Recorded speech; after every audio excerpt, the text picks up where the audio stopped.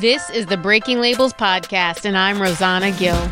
Each episode will discuss labels that have confined the stories of my guests at one point or another and their journeys to thrive beyond them.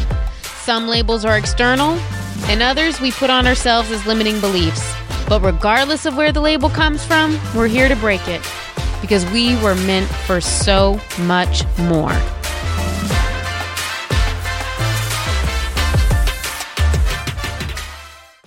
Today's Soul Shaker message is inspired by a quote from Oprah.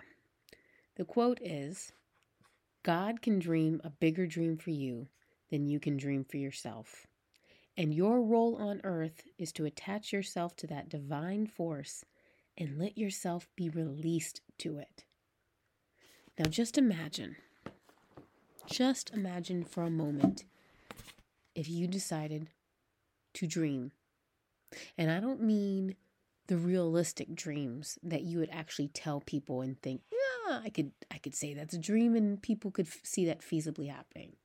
I mean the big, hairy, audacious dreams that you used to have that you haven't allowed yourself to think about in a long time. What if, instead of looking at that dream as something that's ridiculous, that it's silly that you even think about it, you instead bring God into the picture and wonder, did God plant that seed in you? Did God plant that dream? And if God planted it, is it really so ridiculous, so unfathomable? Actually, I think it's quite the opposite. If God planted it, then I think that means you're supposed to dive deeper into it. Maybe you were never supposed to let go of that ostentatious goal. See you tomorrow.